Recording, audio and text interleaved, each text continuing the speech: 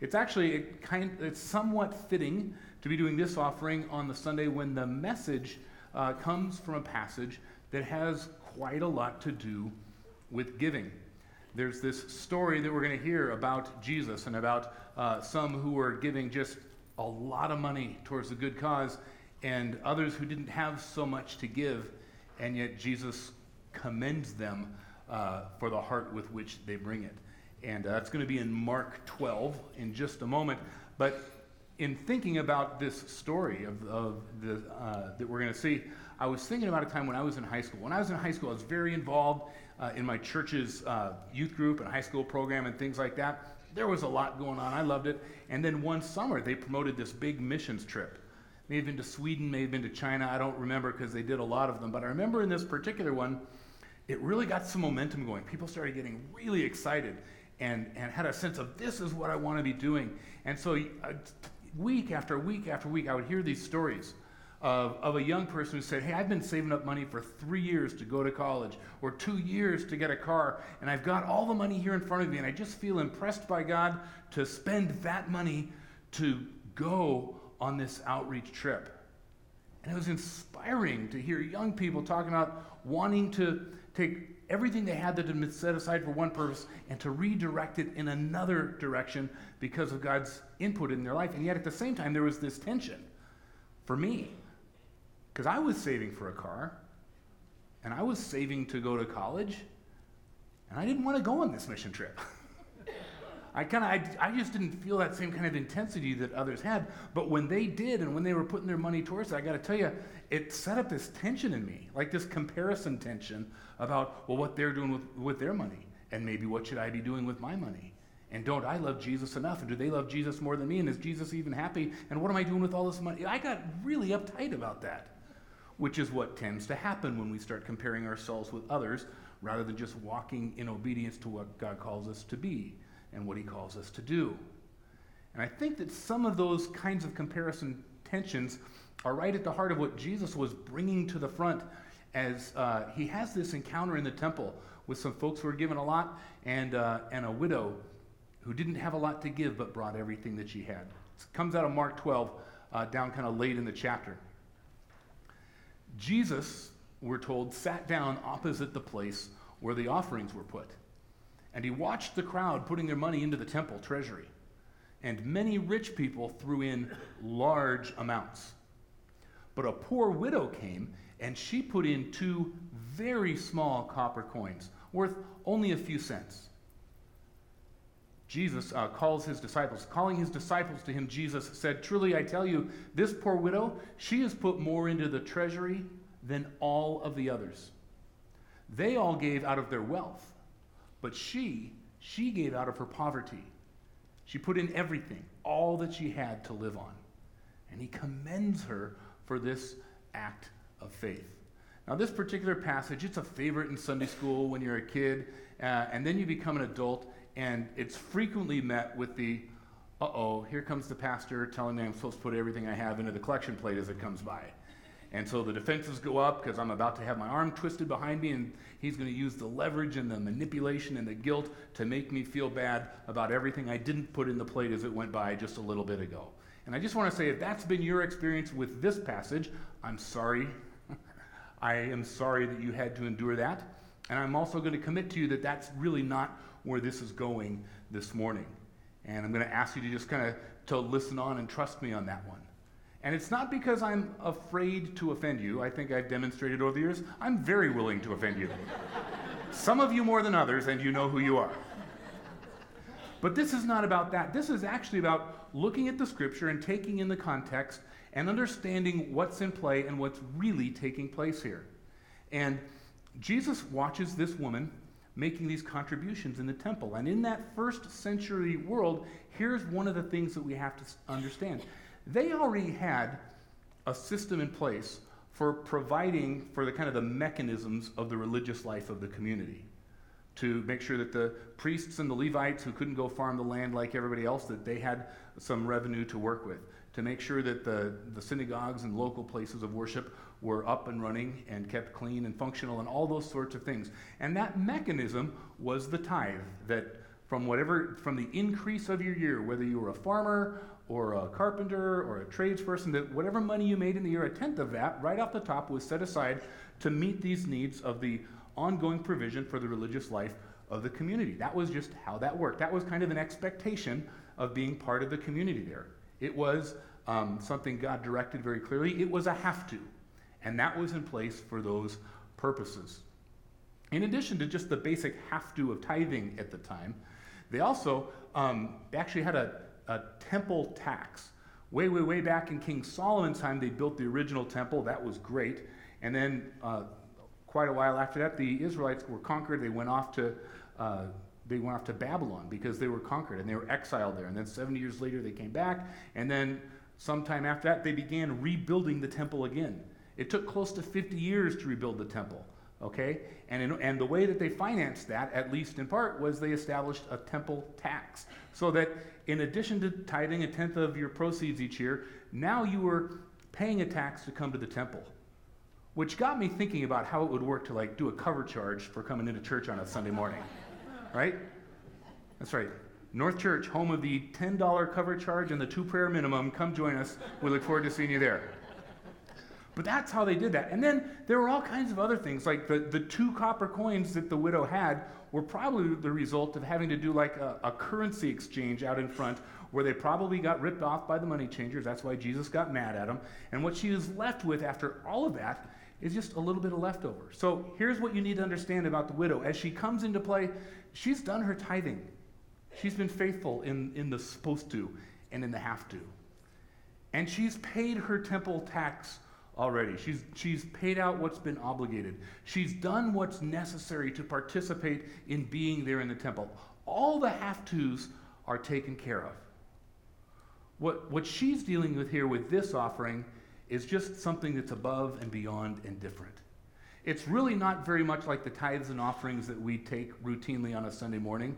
It's very much more like what we're doing with Partners International and supporting church planters, or any of the different opportunities that come before us when we say, hey, God's given me a passion for this. This is something beyond a routine, regular, established pattern of giving that helps things run. This is something that connects with my heart and my passion, and I want to give myself to it. So that's what's going on in this particular situation. And with that in view, I just want to highlight a couple of the key, maybe lessons that we can learn by looking at 3 key characters in this narrative, and Jesus is the first one. It strikes me as I read that passage that there's Jesus in the temple, and it says that he was watching them put their money into the treasury. He was watching them give. He saw who put in what. He saw where they put it. He saw the amount that they put it. He had a sense of their motives as they did that. And that's I got to be honest, a little unnerving for me. I kind of want to have this feeling like Jesus is kind of above the whole money thing. Like he's not going to dirty his hands by being involved in my finances anyway. That's just not his thing. And yet there he is, watching, paying attention, directing his focus to this process of giving.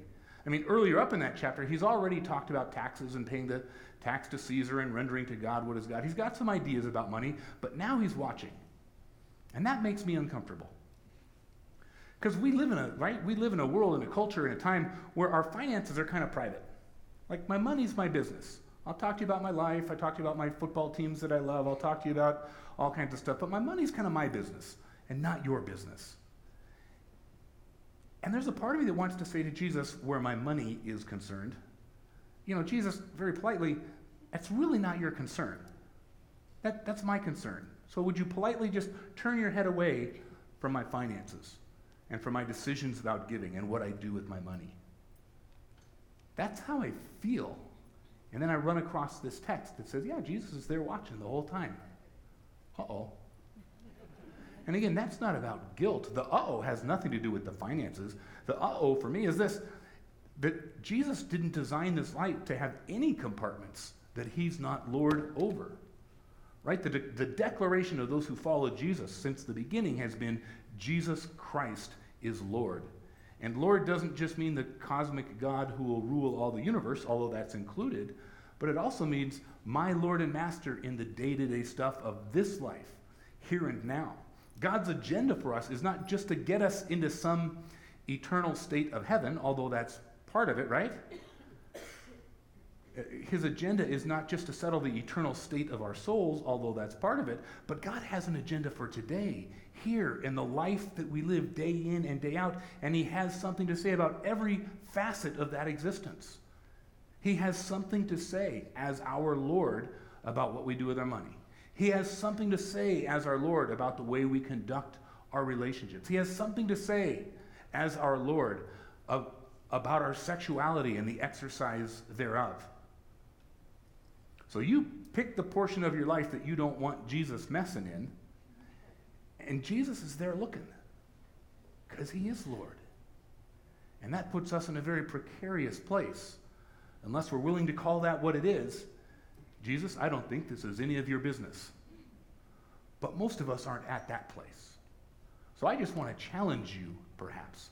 Is there an area, a corner, a portion of your life that you need to write Jesus a new permission slip starting today? This place has been off limits until now.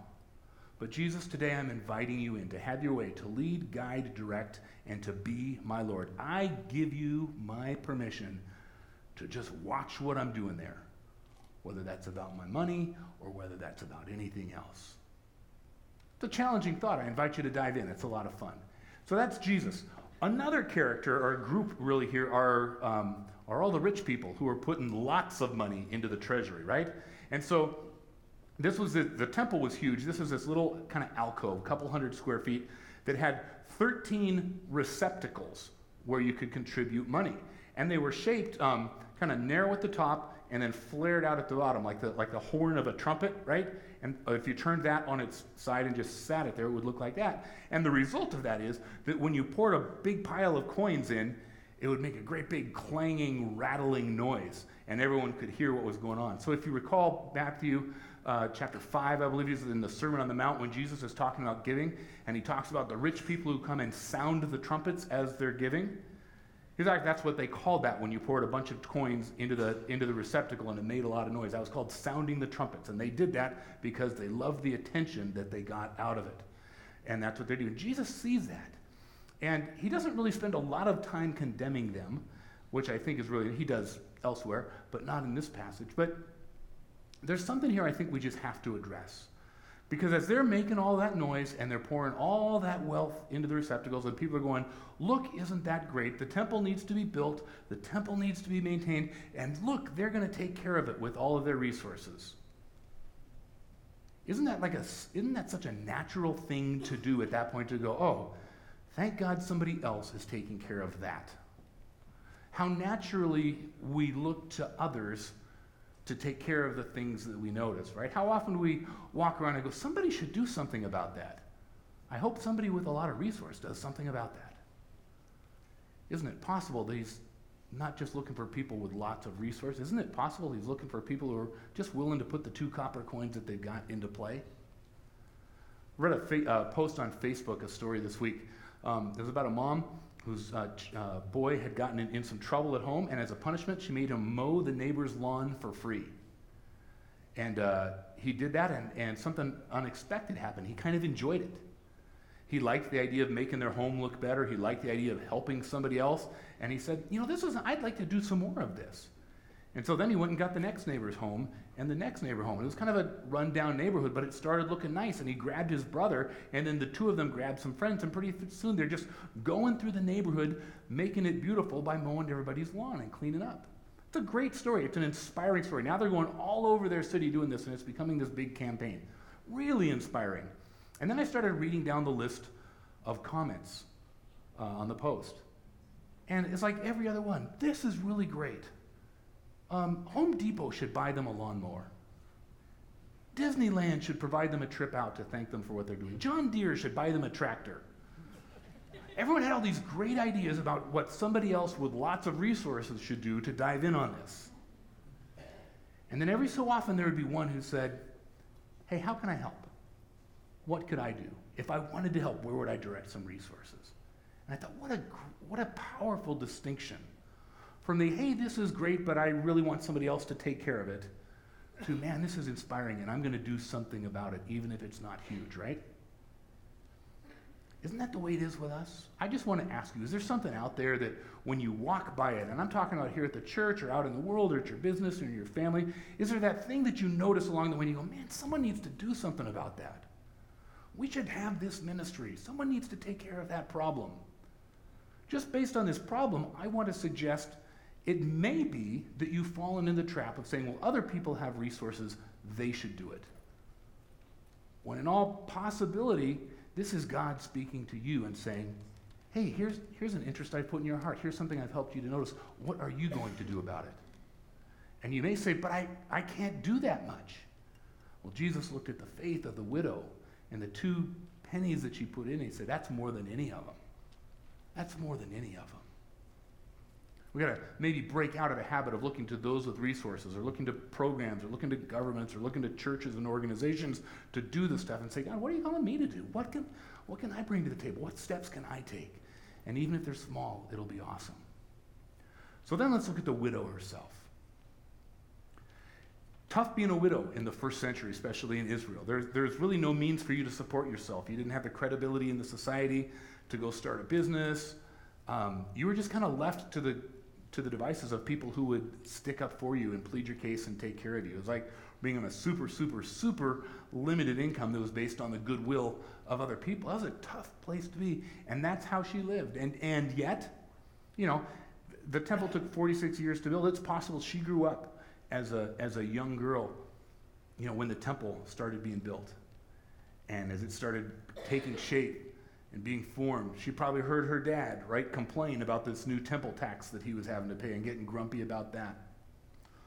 But somewhere along the way, this temple, this sense of God's presence here amongst us, became a big deal to her. It connected with her heart. And she wanted to be a part of it. It mattered to her. And it became something that to her was worth giving her everything to. And so she struggled along, and she did all the have-tos. She paid the tithe. She paid the temple tax. She paid the money changers. And all that's left at the all of her very fragile, contingent kind of life is a couple of copper coins. And she couldn't wait to get to the receptacles and put the money in. Not because she had to, not because it was expected, but because this thing she wanted to be a part of, this presence of God in this place. She found a passion that was worth devoting her life to. And Jesus recognized it. And I want to ask you if you have something in your life that maybe God's pressing into a passion in the same kind of way. I hope that we're all here living for something more valuable and more significant than a comfortable retirement or some really cool toys along the way. But I'm hoping that there's something that God is beginning to show many of us, and maybe even all of us, that here's something. It's not that you have to or that you must or that it's expected, but here's a passion I've put in your heart that it's beginning to reveal itself.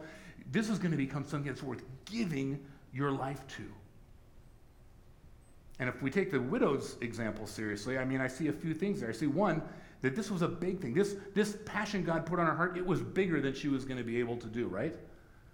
She was never, with every coin she had ever earned, going to make a huge dent in what it cost to build this temple. It was way bigger than that, but it was her passion, right? This other thing about her passion was this temple wasn't just about going to be blessing her.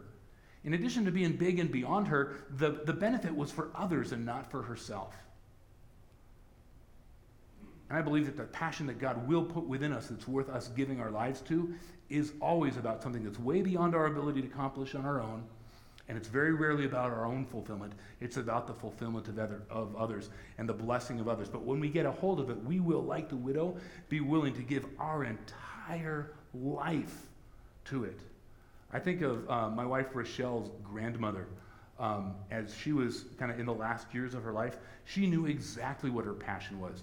Her life, as far as she was concerned, the only reason she was still alive was to be praying for her grandkids and make sure that they knew Jesus. That was the sole and only passion of this woman's life, and she would give every penny she ever had to see that happen. The day that I met her, that Rochelle introduced me and said, "Grandma, this is my fiance, Scott." She said, "Do you love Jesus?" I said, "Yes, nice to meet you too. I'm good in that department, thanks." But that was it. There was no that was the heart of who she was, and it was never going to change. I want that. I want that big, significant, way bigger than I am. I'm probably not going to fix the problem, but I would give my last 2 pennies to contribute towards the solution, kind of a thing. That kind of passion. Because when we connect with that, you know what happens? The giving and the contributing, whether it's our time, whether it's our money, whether it's our energy, or whatever it is, the contribution becomes ridiculously joyful. It becomes a lot of fun. It becomes energizing to say, I'm helping this to happen. When I think about the fact that there are families who have given their lives in North Sumatra and put their lives at risk so that the gospel can go into a place that it never has, that's exciting. I can cheerfully give to that. Not because I have to, not because anybody's looking, not because I'm being judged, and not even because I have so much to give, but simply because God puts a passion in my heart and I want to do that. Do you know what that thing is for you? It may be here around the church, or it may be at your work, or it may be in your community, or within your family, or your school, or wherever you are. But let's together commit to finding that, and then commit to stepping into that with courage. Whether we got buckets of gold to pour into it, or whether we got a couple of copper pennies. Either way, God is honored, and Jesus commends it. Let's pray. Lord, we want to make a difference in this world, the difference in this world that you want us to make. And God, I'm just willing to believe that you place within us these passions, these desires, these things that we notice, these things that need to get changed, these situations that need to be addressed. And God, I want to pray for all of us that you would make us incredibly, even painfully aware of the things that need to take place and the issues that need to get addressed. And God, would you show us what those are? And then God, would you direct us to the ways that we can do something about it? God, together, we say that we're done with looking for that person or that big conglomerate or this big organized church or that system to take care of it. God, what do you want me to do today and this week? God, if you make that clear to us, we're committing in advance. Before we even know what you're saying, we're committing in advance to say yes, and we're on board. And God, would you give us the courage and the passion to live that out, we pray in Jesus' name. Amen. Well, we thank you so much for finding North Church Sermons online, and we hope that the message today brought value and enrichment to your life. If you'd like to participate in the giving of this ministry, there's a couple of easy ways for you to do that. You can text the word NORTH to 77977 and receive a text back and get your online giving set up in under 60 seconds. Or else you can visit us online at northchurch.net and click on Give Online and participating in the things that God's doing right here at North Church. We thank you so much for joining us. God bless.